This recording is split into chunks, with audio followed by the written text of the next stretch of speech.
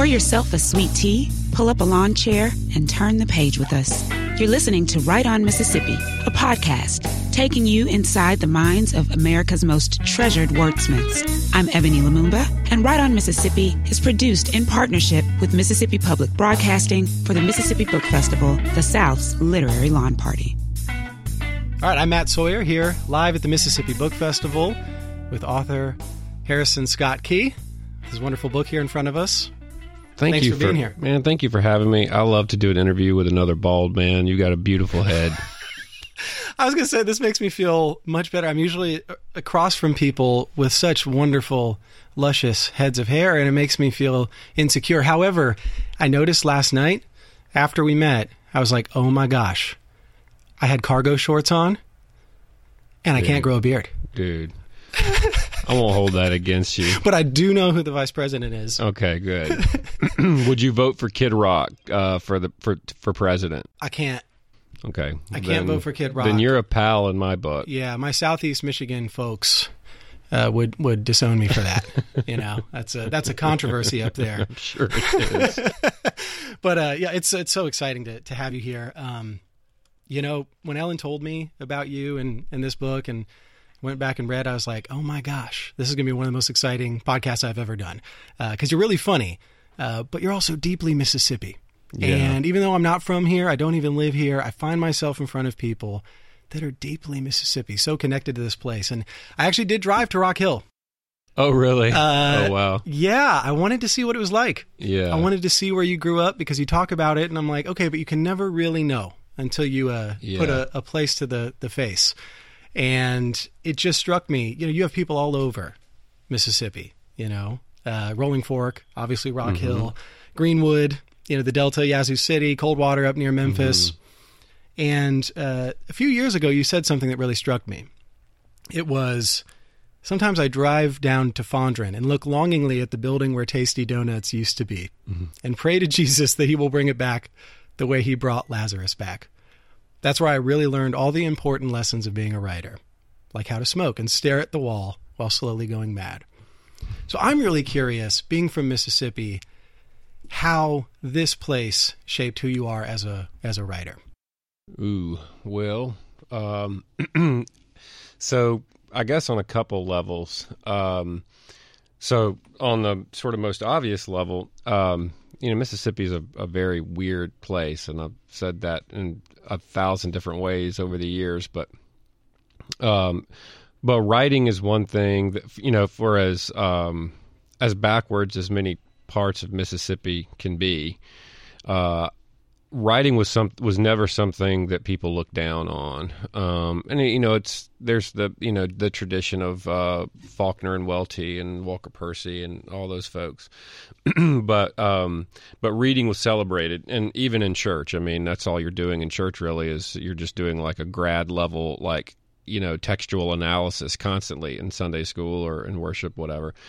So I was just always surrounded by books and storytellers. I mean, that's pretty, I guess, maybe stereotypical, but like it was a storytelling family. Storytelling. So my family was all about, you know, guns and football and fishing, and at least the men in my family were farm work, working with your hands, building things. And of all the stuff that you needed to do well as a young man in Mississippi, the only thing I was really good at was the storytelling part.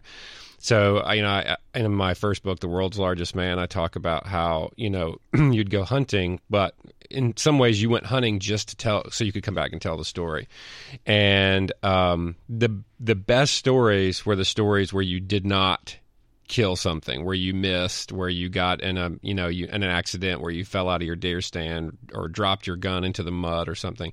And so I would come back from hunting with my family, and they would all, you know, have killed like 30 things, you know, that we were all going to eat for the next year. And I hadn't killed anything because I was terrible at hunting and really didn't like to shoot. I didn't like to see animals die. I love to eat animals. But I didn't have the stomach for it. But I would tell these stories, man, and I could make everybody laugh. And it was the only thing I could do that got praise from the men in my life, and so clearly it stuck.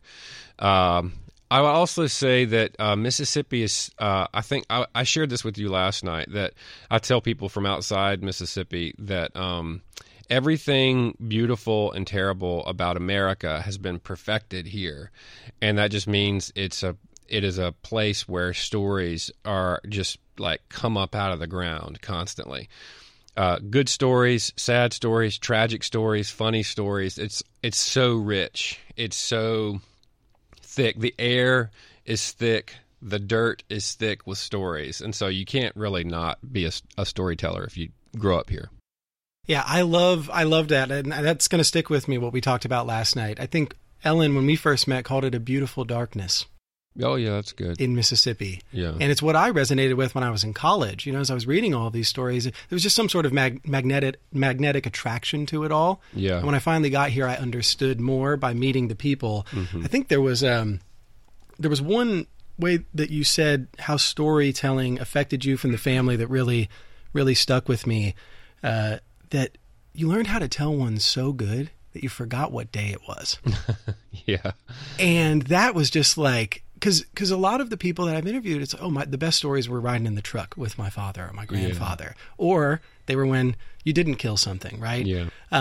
So I'm curious, it's really hard to get from that point where you know you're funny, you can write, or you think you can write, to actually turning it into a career. Mm-hmm. So growing up in a place that you didn't have writers in your family or artists, how did you say, you know what, I'm just going to do this and have the courage to go out and become a writer? That was much harder.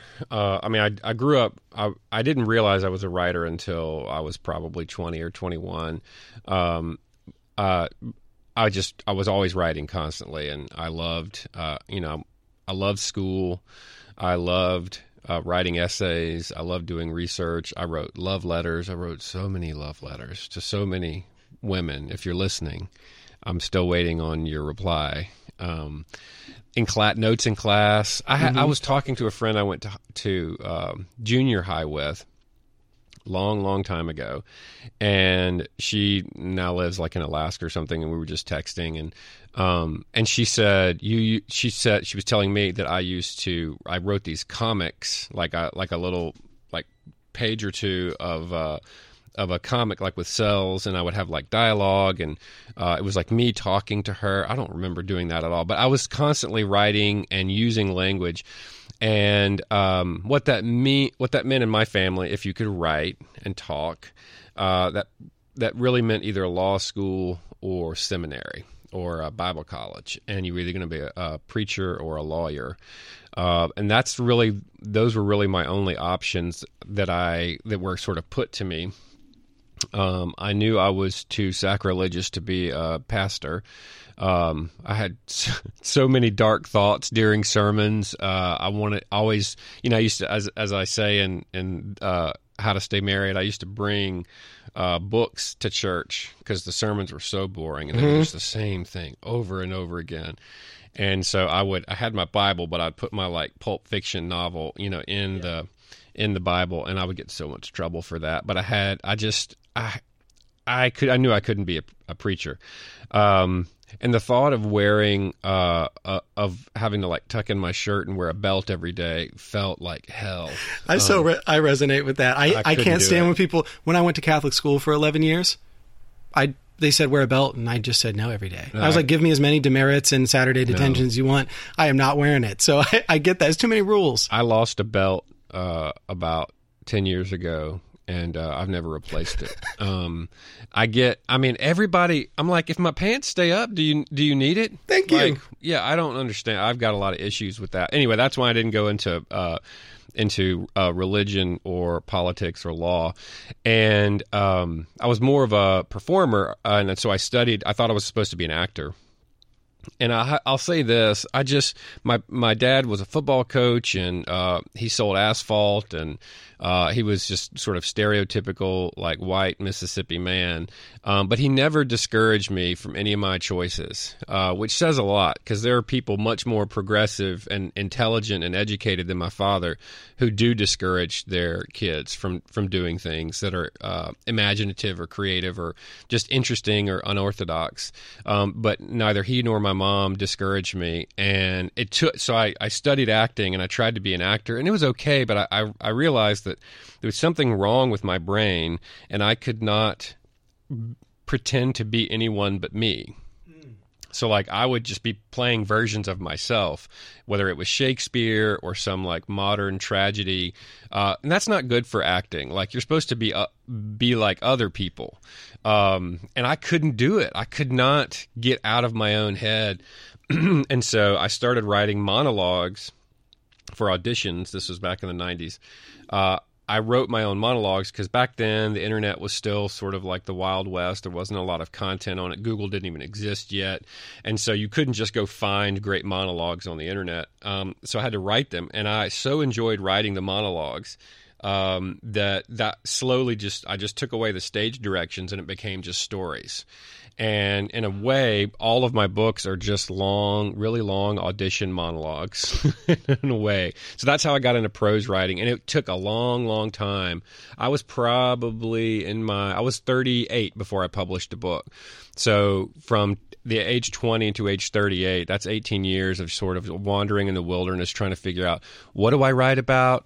Do I write novels? Do I write memoir? I did not want to write some sad,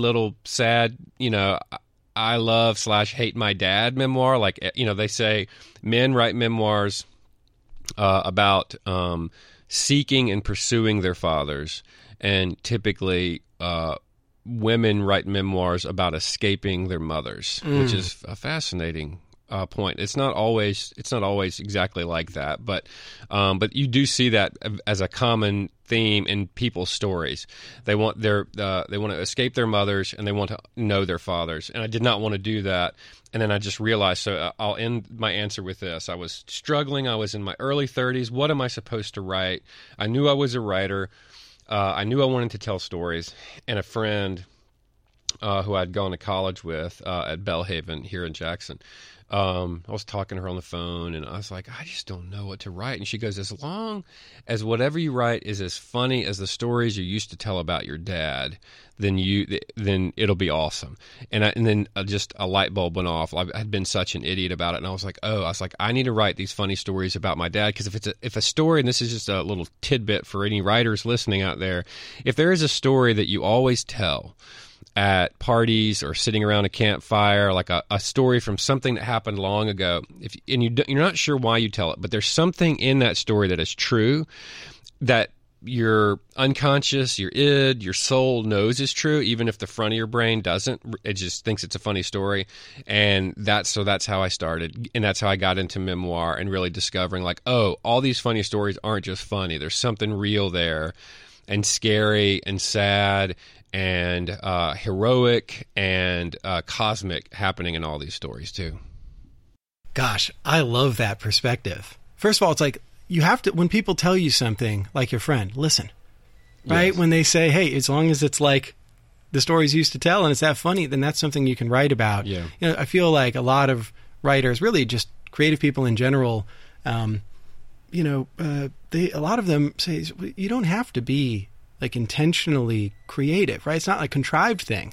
Is that anybody can be an artist technically, or a writer, but I think it's the honesty that I really connect with any writers. And with you, your books are so lovingly honest and funny.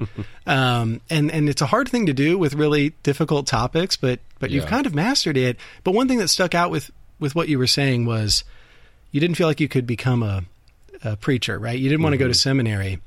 And yet you're informed a lot by your experiences in church. Yeah. So in your most recent book, How to Stay Married, the thing that stuck with me is when you went back to the Bible. I mean, I don't know many people that have read the Bible in full, let alone at this like darkest hour, to look for consolation or advice in some way. And I think you said something like most of the characters in the Bible are like, they're not perfect people. They're terrible right? people. And so tell me about why you went back to the Bible, even though you say, okay, you're too sacrilegious to be. Well, when you are in the 8th or 9th level of hell, and you can get bitter and give up and sort of wallow in hell. What that means when your marriage is dissolving and your wife is in love with your neighbor. What that means is maybe you just go on a bender to Vegas. You start dating strippers or something. I don't know. I've seen a lot of that happen. You can either go that way, which kind of punishes yourself and everybody around you, or you can look for wisdom. And I looked for wisdom everywhere, man. I rewatched Mad Men, trying to understand. I'm like, is my wife Don Draper? So trying to understand what that character had to say to me. I read really great books like Fire Sermon by Jamie Quattro and Anna Karenina, and all these great novels that talk about infidelity and broken marriages and how it happens. I was trying to understand anything I could to climb out of this hell that I was in, and maybe climb out with my wife or find my wife somewhere in that labyrinth of hell and my children and get us all out together. And so, having been raised in the church, I knew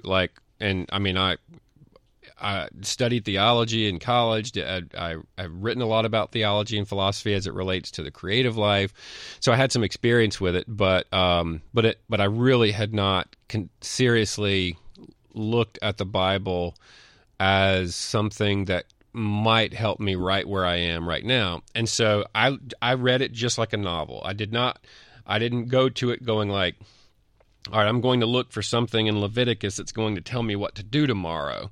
It's more of like, who am I? Who is my wife? Like, what is my duty in this life right now to myself and to all the people around me and to my family and to my wife, whom I wanted to hate for so many times throughout this book, the story of the book. But I go to the Bible and I'm just reading it and I'm like, all right, I took all the sort of perceptions and interpretations from a lifetime in the church, and I just kind of put them in a little basket off to the side. And I was like, all right. And so for example, like reading the story of Jacob, who wrestles with God, that's weird. If I woke up and told my parents, if I raised my hand in Sunday school and said that I was wrestling with God and, grabbed him by the balls, I'd probably get in trouble, right? But it's happening right here in the Bible.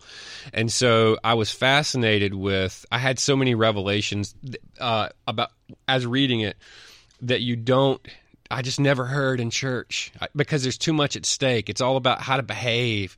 The Bible is not a manual for how to behave. It is a manual trying to capture the absolute chaotic, beautiful, terrible comedy of human life.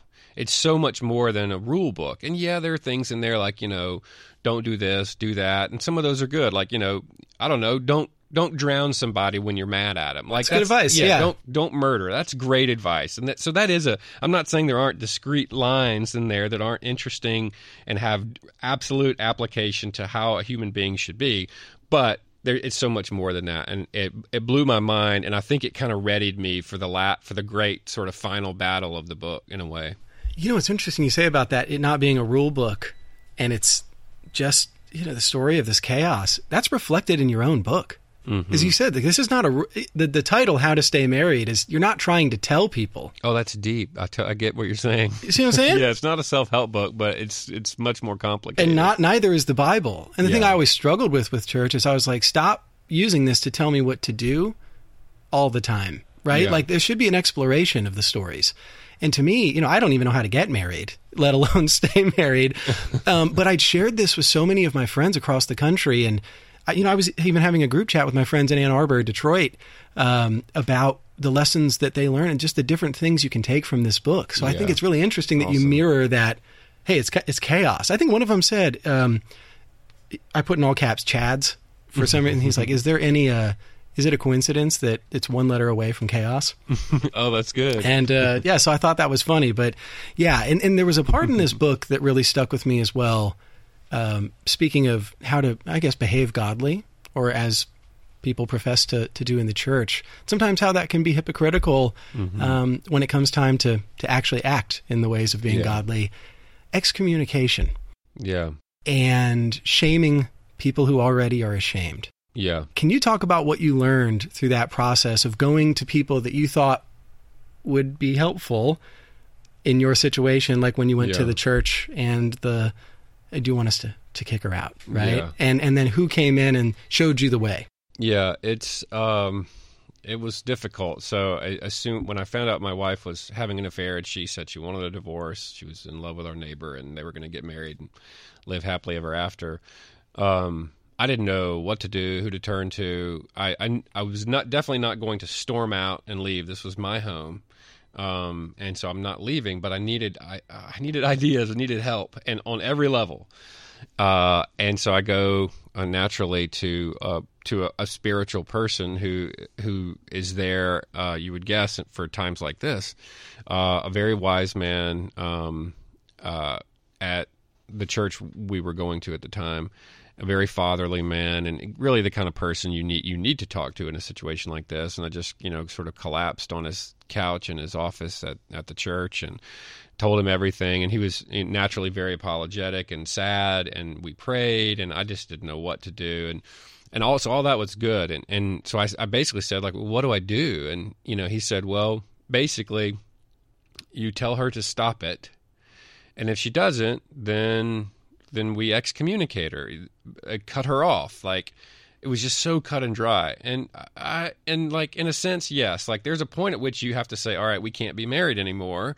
And so we have to get divorced and, bye. Like, I totally get it. And she probably would have had to leave that church, and maybe I would have stayed at that church. I don't know. So there are definite times for exile for both people in a broken marriage. But the way he said it was so cold and matter of fact. There was not even a pause for a moment of, I wonder what it's like to be her. Why would she do this? It was assumed, because I hadn't had an affair and was not obviously not an alcoholic or an addict or abusive in any obvious way, that clearly I was not at fault. So I was a good person and she was a bad person, and therefore we say stop being bad, and then if she doesn't, it's a bye, you're fired, you leave this church, you get out. And I am not generally a kind person.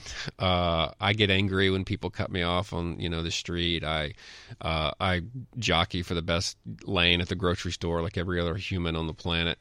But it felt like, I was like, dude, I feel like if we say stop it, maybe that's not going to work. Maybe it's more like, hey, why did this happen? Okay, so he says that, and I'm like, that didn't feel right. And this man is much more theologically intelligent and educated than I am, and obviously had seen other people on his office couch saying the same thing. But I said, dude, I do not think that's maybe the way to go yet. Maybe we're not. Maybe that's step 10, but we're at step 1. So, without giving away too many details, some years later, not that many years later, right after that, I talked to my friends, and one of my friends said, they didn't say, let's judge your wife. Of course it's bad. Like, my wife knew it was bad to have an affair. Grew up, of course. They said, are you going to fight for her? And that completely changed everything. And I was like, the first option from the pastor was, let's fight her, and we'll fight the evil, and then we can win. And my friends say, are you going to fight for her? And that changed my perspective on everything. And she was no longer somebody to hate. And of course I was so angry. Of course I had hatred in my heart, but to fight for her. And so then we end up leaving that church, and another pastor sits with her, a younger guy, a little more iconoclastic, but a really nice guy, has become a best friend. He sat with her and did not judge her. He just said, I said, well, what did y'all talk about when you, and he goes, I just asked her what it was like to be her. And then I asked her what it was like to be married to you. And as I say in the book, I was like, that was, what did she say? He was like, yeah, that it's not fun to be married to you. You don't want to know. But what that did is eschewing judgment in favor of just listening. Like, some things are wrong. Is it wrong to lie and betray your spouse? Yes. She didn't need anybody to tell her that was wrong. She knew that was wrong. But to open things up for a dialogue and say, how are you? What's it like to be you? To talk about your life right now. Absolutely opened up all the windows in the house to let light in. And without that mercy expressed from this guy, whose name was Soren, and other people at our church, who showed me like, oh, this is how you love. This is probably how you get out of hell. You don't get out of hell by fighting with the people who dragged you into hell. You get out of hell by looking up to how you fell in and trying to understand it and getting back up there. Yeah, and I thought, that moment where it could have been excommunication or mercy, love. I mean, it's an open invitation. Now, maybe we can heal together. Maybe not. But the point is, if you just cut somebody off, then there's no chance for that to be healed. No. And the thing that you did, and I think a lot of people can learn from it, is use your imagination about someone else's behavior. Yeah. Don't just determine this is why it's happening, right? Ask questions, listen. But the biggest thing I took away from this book is, you talk about the miracle, but love is running toward each other. Mm-hmm. And that, to me, is the takeaway. And it doesn't even have to do with marriage. It's anything in your life. If you want someone to feel loved, you can't just run away from them. Yeah. You have to go toward them in those moments where it seems easier to just leave. Oh, it does. It's easier to run away. Dealing with running toward people, helping people, understanding people is so much harder. It takes so much more work. Everybody's so busy. We don't have time for that.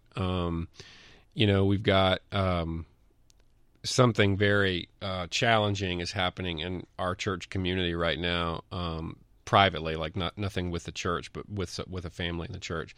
And it's the kind of thing that would not at my previous churches I've belonged to, that wouldn't have even been talked about. It would be it's this quiet thing happening behind closed doors. Nobody has to know about it. So everything in the church can seem perfect.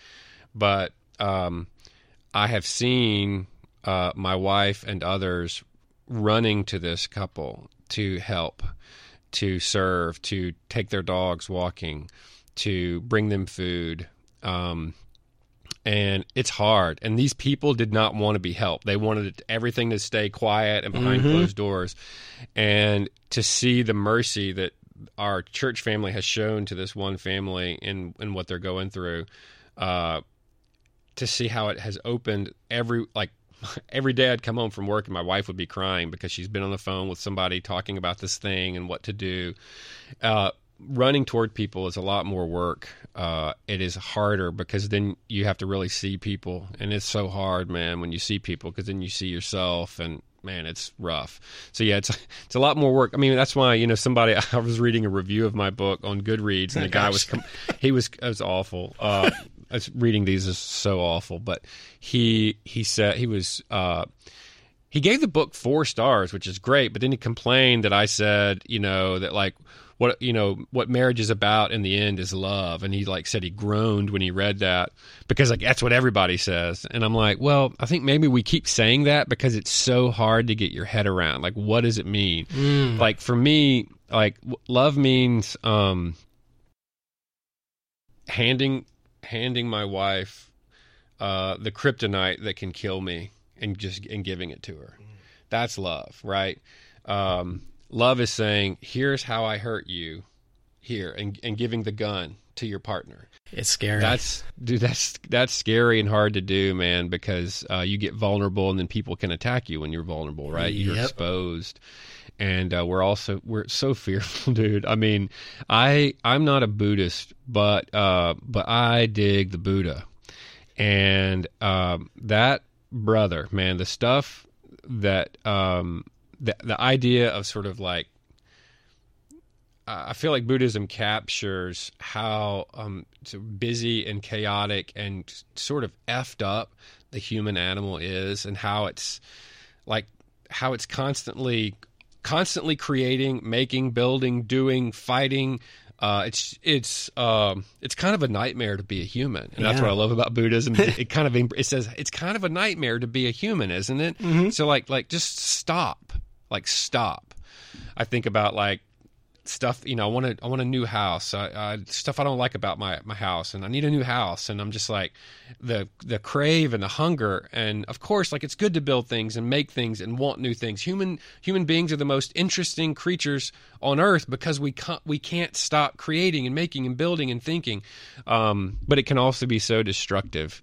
So I've found a lot of wisdom in Buddhism, and even like I've been reading like Confucianism, and there's so much wisdom out there. Still searching, man. Still like always searching, and I'm like every day I'm like, wow, I am a terrible person. Almost every day I find something terrible about myself, and hope that maybe I can be slightly less terrible by the end of the day. But I think that's a healthy place to be. If we can be vulnerable about our own issues. You said something that reminded me of just our nature is that we have infinite capacity for self-improvement. Yeah. And that is how many of us take advantage of that? Yeah. That gift that we have compared to other animals is that we can endlessly improve. And a lot of us just stop because we're not willing to look at ourselves and say, man, what is my role in this really terrible situation? Even if I didn't do the bad thing that everybody sees, right. And I think that was a really important point, is looking at yourself even when you're hurt, because two hurt people, right, coming together through love. I mean, that's kind of the name of the game, is that you're in it together and you're going to get through it together. The last thing that I really would just like to touch on here is that, throughout this story, there was the notion of community. And I think there's a lie that marriage is just between two people. Yeah. Sometimes, though, that's the problem, is that we don't look for those sources of wisdom. But as you reflect on that really hectic time, just share some of the wisdom you learned about community and what it means to heal together and not just with the person you're married to. Yeah, it's definitely, you definitely need other people to stay married. Hopefully not other people in your marriage, but outside. No love triangles. We don't want love triangles, but you do need people. You need other people for you. I mean, in a real practical sense, you need friends outside of your marriage, just to somebody else to talk to and annoy. Like if you have, you can, like, everybody has a certain amount of annoyingness that they have to get out, and if you're pouring it all on your spouse, it's not fair. You need other people you can annoy. I got really good advice from my community in the midst of this. One thing that my best friend said, he's a pastor. This is Soren, the guy I was talking about earlier. He said, when I was when my wife had just left, I was like, what do I do? And he said, don't have sex with your secretary. And I was like, I don't have a secretary. And he goes, good. Don't have sex with anybody's secretary. What he's saying is, like, just, you are going to want and need and crave affection, being deprived of it. Just don't. Like, let us give that to you, man. Like, let us sit with you and drink a beer with you. And so they invited me over. Another buddy, who is a giant Ugandan basketball coach / writer. I have very weird friends. He put me on, like, his speed dial, and he's like, man, if you feel like you are going to hurt yourself, call me. And I was like, dude, my ego is too big to want to commit suicide. I was like, I wish. It might be nice to want to commit suicide sometimes, but I don't think I'm going to hurt myself. He goes, if you find yourself doing anything that might be destructive, call me. So now my number is his speed dial. So when he does a butt dial, it's always me. But what's so awesome about it is every time I get a butt dial, I get so many from him. His name is Jason. I get so many from him that he doesn't even have to text and say, I'm sorry. Like, it's just understood. But every time I get one, it reminds me that I'm number one on his call list. And that gives me strength. That, and he'll butt dial me, and now I'll text back, I love you, man. You know, he'll text back, I know. And that's what community is. Community is people, when everybody knew that my wife had moved out and I was now a single parent, they brought food and they left it on my front porch, and they didn't ask if they could. They just left it. And they said, I left some food. And they would take a photo like they were, an Amazon delivery person. They'd take a photo and send it to me and be like, please get this food, because if you don't, the raccoons will be eating it very soon. Or they would leave a bottle of Jameson on my front porch and say, there's a bottle on your front porch. If you would like somebody to drink it with, text me. But they didn't say, what can I do to help? They just moved in. And people moving towards you with love, knowing that you're suffering, gives you strength that is cosmic. It's not your own strength. I felt capable of doing what would have otherwise felt impossible things, like forgiveness, like reconciliation with my wife, loving my children in a better way, becoming a better friend, a better father. I became able to do these things that felt impossible, not through my strength, but through the strength of these people around me. And people talk about the love of God. That's what they're talking about. Wow. It makes you really feel like you can do anything. Yeah. So it's a wonderful book. I'm really grateful to have met you and to have read it. And I'll keep putting it out there as much as I can, because I think there's so much to learn from it. And have a fun time at the rest of the festival. I love this festival, man. It is. I know I'm from Mississippi, so I'm biased, but the Mississippi Book Festival is easily my favorite festival in the country. It has the best of all worlds. So many great writers, including me. That was a joke. I'm sorry. So many amazing writers, and yet it's very personal. It's not sprawling over like a 10 square mile area. It's intimate, but it's huge. I love this festival, and I thank you for interviewing me. I want to thank Ellen and all the volunteers. Shouts out, Ellen. Love being here. It's been awesome. Cool. Thanks, man. Thanks. Right On Mississippi is produced in partnership with Mississippi Public Broadcasting for the Mississippi Book Festival, the South's literary lawn party.